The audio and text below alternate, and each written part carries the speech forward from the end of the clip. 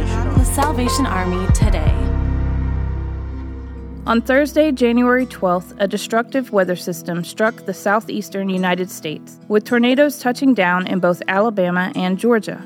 The Salvation Army sprung into action in response to touchdowns in Selma, Alabama, and Griffin, Georgia, with a comprehensive response to follow. The Salvation Army's Selma Service Center was severely damaged, including extensive roof and window damage. Damage assessments are ongoing in the region, but the Salvation Army has established an incident management assistance team in the area. In Georgia, storm damage impacted Spalding County and the city of Griffin. The Salvation Army has been providing food, drinks, blankets, and emotional and spiritual care to the disaster survivors. To support the Salvation Army's continued efforts, visit helpsalvationarmy.org.